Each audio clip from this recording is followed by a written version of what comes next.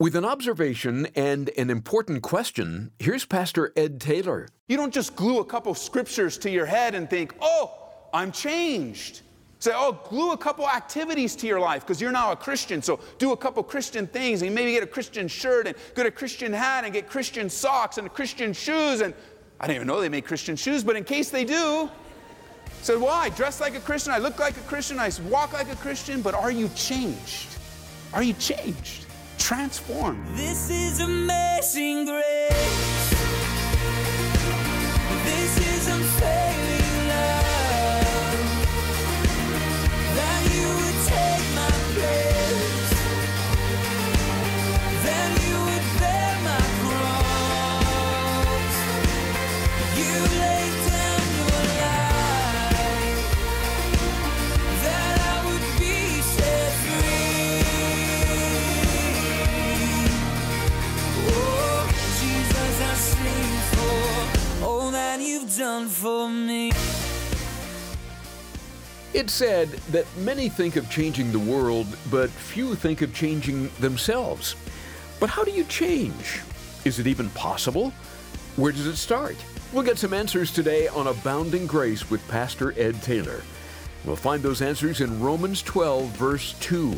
We'll learn that change is possible, but it will be a battle, and that battle takes place first in the mind. To explain, here's Pastor Ed. So please take your Bibles, open them to Romans chapter 12, and if you want to get ahead, Ephesians chapter 6. We are studying through the book of Romans, verse by verse and chapter by chapter, and we've come to chapter 12 in Romans, where we are learning the application of the first 11 chapters.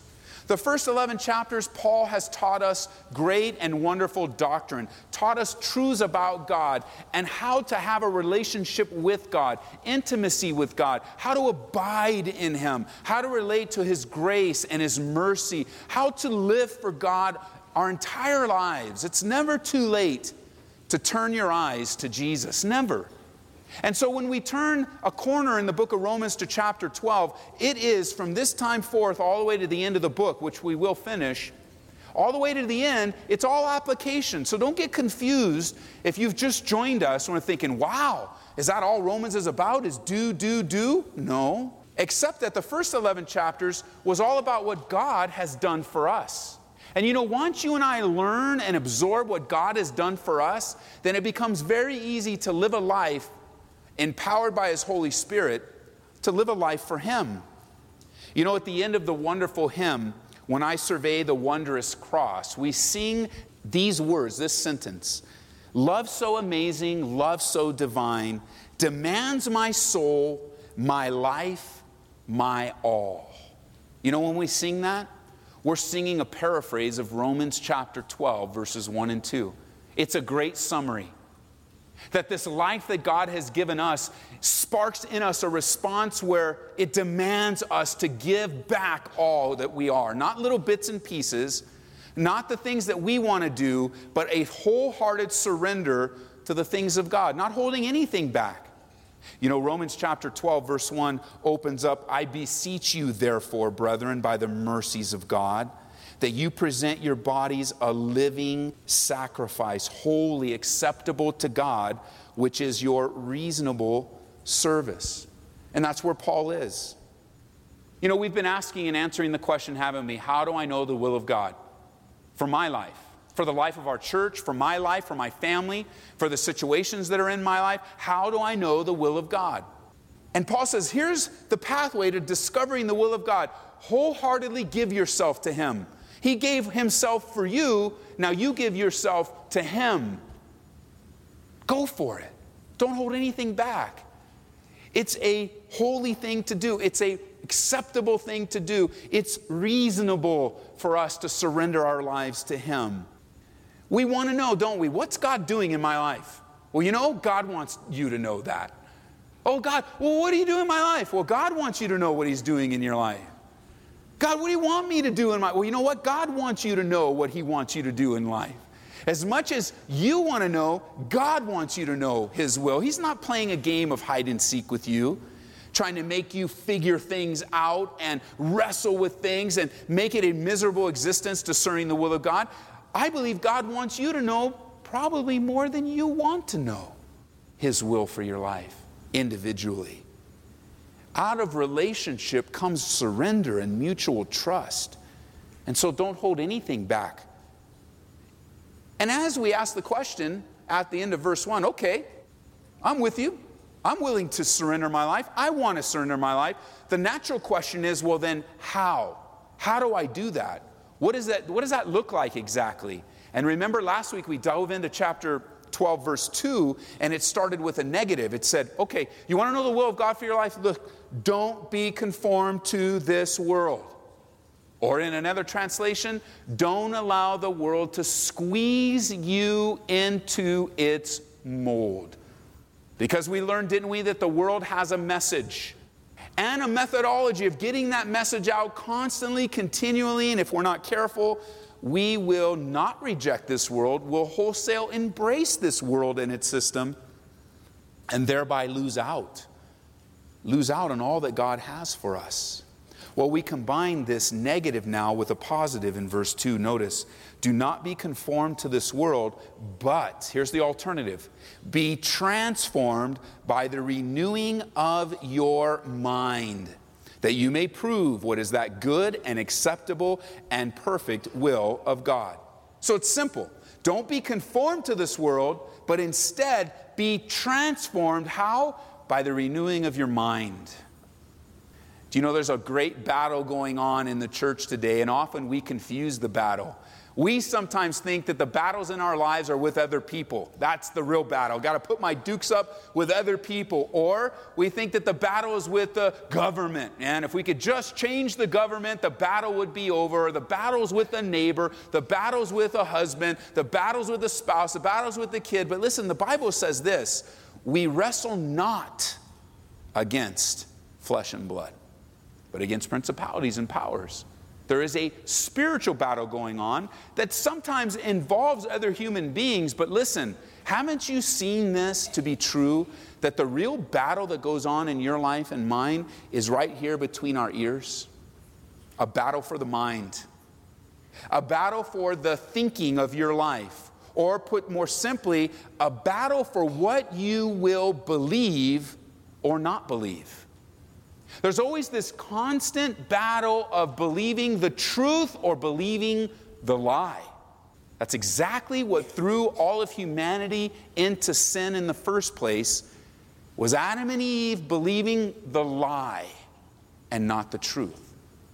And the real battle in our lives is in our minds. Where our minds are, where we point our attention, who we submit to, who we surrender to, our minds. Right here. It's so important a battle that I want you to see. Flip over to Ephesians chapter 6. It's such an important place for battle that God has made provision to protect your mind when He lists out the spiritual armor. Look at Ephesians chapter 6. Now, we've gone through this section in depth when we studied Ephesians a few years ago. There's even a study packet downstairs on spiritual warfare that we went into these areas in depth, and I'd encourage you, if that's something that interests you, to grab those studies and begin to study with us on the spiritual armor. But notice, in Ephesians chapter 6, pick up with me in verse 14. As Paul winds his letter down to the church in Ephesus, he says, "Stand therefore, having girded your waist with truth, having put on the breastplate of righteousness." Pause there for a second. Understand, Paul is chained to a Roman guard, and he's using this Roman guard as a picture, as a mental picture of what it's like to put on this spiritual armor. And I believe, and I suggested as much when we went through this study, that as much as you in the morning put on physical clothing piece by piece to go out into the world, I believe it's just as important for you to spiritually, even mentally think through putting on each piece of the armor before you head out into the world. Because God has given these things to us spiritually to guard and protect us. And He starts right there. He says, put on that belt of truth. Make sure that you are girded with truth. And then He says, as he goes on, he says, having girded your waist with truth, verse 14, put on that breastplate of righteousness that protects your heart. And having shod your feet with the preparation of the gospel of peace, above all, verse 16, taking the shield of faith with which you may be able to quench all the fiery darts of the wicked one. What a powerful weapon. To believe God quenches all the fiery darts of the evil one. Amazing, trusting God. And then he says, verse 17, and take the helmet of salvation and the sword of the Spirit, which is the word of God. Think about that for a second. God gives you a helmet, the helmet of salvation, so that we might put it on to protect our minds, because our minds are very valuable. The helmet protects the head, the mind of the Christian. You know, if it wasn't for my salvation, if it wasn't for my relationship with Jesus Christ, this world would really bum me out more than it does, man. If I didn't have the right perspective on life, if I didn't have an eternal perspective with that helmet of salvation, the world would think about it. If this world was all there was, what hope would there be? See, the helmet of salvation helps to protect us in our minds, taking everything into account in relationship to our salvation or our connection with Jesus Christ. Not only do we have, friends, listen, not only do we have hope for today, but the helmet of salvation reminds us that we not only would have hope and strength for today, but we also have hope and strength for tomorrow. That this world is not all there is. It's passing away. But those who trust in the Lord, those who do the will of God, will abide forever. Oh, the helmet of salvation, it protects our mind. I mean, we'd be stressed out if this world is all we had. We would be completely lost. But because we are saved, we are connected to the God who created this world. And we're connected to the God that reveals His will to us every day. Think about it this way. One of the privileges that I have as a pastor is to remind you and to remind me of one central theme. And that is that Jesus Christ is alive today and is coming back again very soon. Amen. Now, some of you, you're like, okay, thanks. He's coming back. I've heard that my whole life. But see, maybe you don't have the helmet of salvation on. Maybe you're not thinking through eternally that the best thing in the world that can happen to you is to see Jesus face to face. To have all the culmination of history come together in an instant of time so that all that God has promised will come to pass in your life. Oh, but no, we do is we exchange the helmet of salvation for everyday hassles. I mean, think about it in a different way. Some have given up on Jesus far too quickly. So they got the helmet of salvation. I prayed that prayer. I asked for the forgiveness of my sins. It's great. It's wonderful. But then you went off to the rest of your life and you pretty much lived the same kind of life you did even before you prayed. It wasn't that big a deal to you. Perhaps it wasn't even genuine in that prayer. You just followed through. You had some emotional response, but you were never born again.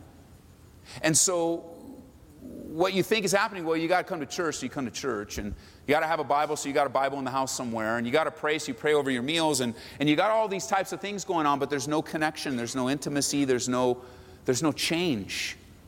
And instead, you're just kind of living for the world. That's not the life of the believer.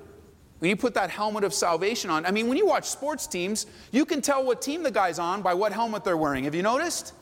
I mean, there's an identification that comes on. When a guy puts on a helmet, he says, well, we know what team that brother's on because he's wearing that helmet. And that helmet says, this is the team he's on. You know, when you put on the helmet of salvation, you're identifying yourself with Jesus.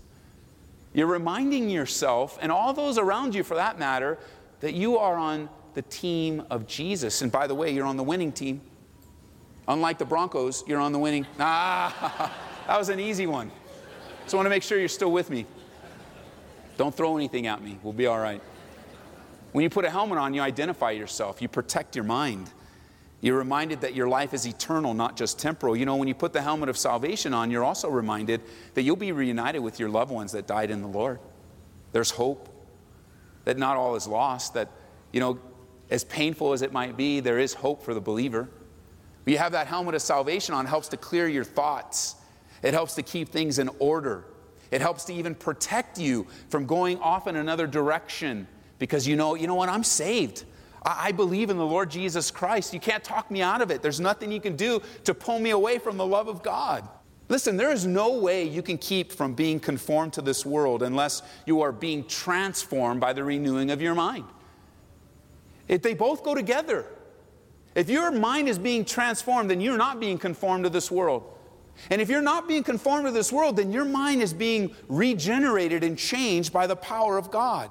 We can't go on thinking like the world thinks and expect to live a life that pleases God. A change of mind has to happen. Back in Romans chapter 12 now, notice again verse 2. I want you to mark that word transformed. You can go ahead and circle that word transformed in Romans 12 verse 2. Draw an arrow up there and right next to it the word butterfly. You could write the Greek word. The Greek word is metamorphou, but butterfly is a lot easier to write. Metamorphou reminds you of an English word. What does that sound like to you? Metamorphosis. I can't spell that one either, so butterfly works for me. Because that's the greatest practical picture that we have of what this original word means. It means to be thoroughly changed from the inside out. And in order for that little caterpillar to become a butterfly, it needs to be completely changed. It can't just be a little 10-year-old's project. We go, well, let's try this out, Dad. What do you think? Let's go grab some caterpillars and we'll glue some wings to it and throw them up in the air and see if they fly. You know what's going to happen? You'll glue the wings on it. I don't know where you got the wings, but you're going to glue them on there and you're going to throw the caterpillar up in the air, and what's going to happen? Boom. And then the caterpillar is going to give you some attitude and say, what are you doing? Give me 6 months and I will be a glorious butterfly. But a change needs to take place. That's what that word is.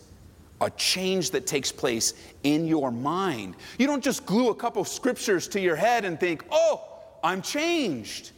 Say, oh, glue a couple activities to your life because you're now a Christian. So do a couple Christian things and maybe get a Christian shirt and get a Christian hat and get Christian socks and Christian shoes. And I didn't even know they made Christian shoes, but in case they do, said, well, I dress like a Christian, I look like a Christian, I walk like a Christian, but are you changed? Are you changed? Transformed. You know, it's the same Greek word that the gospel writers use to describe Jesus when he was transfigured up on the Mount of Transfiguration. He was changed. There was a glorious revelation of the deity of Jesus Christ right there. It was beautiful and wonderful, transfigured. It means total change. Not to go back again. Yes, caterpillars are changed into butterflies. But butterflies aren't changed into caterpillars. Once a butterfly, always a butterfly. Isn't that great? That's the work of God in your life. That God has given you new life. Not to go back to the old. You've been changed from the inside out. It's glorious. So then, Ed, how am I changed then? How does my mind get transformed? How does it get renewed? Well, I'm glad you asked. Flip over to Ephesians chapter 5. Let me show you. Our thoughts redirected, our minds cleansed. How does that happen? How do we just stop thinking the way we used to think? How do our minds get transformed? Well, it's very simple. The answer is the Holy Spirit does the changing using the very Word of God. How am I changed? How am I washed? How am I renewed? How am I transfigured in my mind? How does that metamorphosis take place? Well, the Holy Spirit uses God's Word to change you day by day. Notice Ephesians chapter 5. Look at verse 25 with me, would you? Husbands, love your wives, just as Christ also loved the church and gave himself for her. Pause there for a second. You didn't know it was a Bible study on husbands today, did you? And so, if you're not a husband right now, you probably just checked out. Oh, this doesn't apply to me. I'm not a husband. And maybe some of you wives, your elbows are getting, hey, it's for you, buddy. Been waiting for Pastor Ed to drop the Ephesians 5 bomb on you for a long time, man. We just get the studies off the web. I dropped that bomb a long time ago. Because it's true. This is a passage of Scripture primarily aimed at husbands, yes. And if you're not a husband, don't check out. If you might be a lousy husband right now, don't check out. Because this is the answer for you. Yes, it's true. Husbands, love your wives. We don't want to just gloss over it. It's true. Yes, husbands, love your wives as Christ loved the church. Yes, it's true. And how does Jesus love the church? Unconditionally, self-sacrificially, continually. I mean, aren't you glad Jesus doesn't drop this, hey, I used to love you unconditionally, but I've got a condition now. So if you can just meet this condition, which usually in our minds would be impossible, then maybe I'll start loving you again. But that's not how Jesus loves you. And husbands, that's not how you're to love your wives. And so for those that it applies, whether you're here today or you're listening in on the radio, we don't want to gloss over that. Yes, it is a passage for husbands. Take it to the bank. Live it. Let the Holy Spirit live it out in your lives. But don't dismiss this verse as being only for husbands, because we get great insight on the work of Jesus Christ in our lives. Notice, let's read on.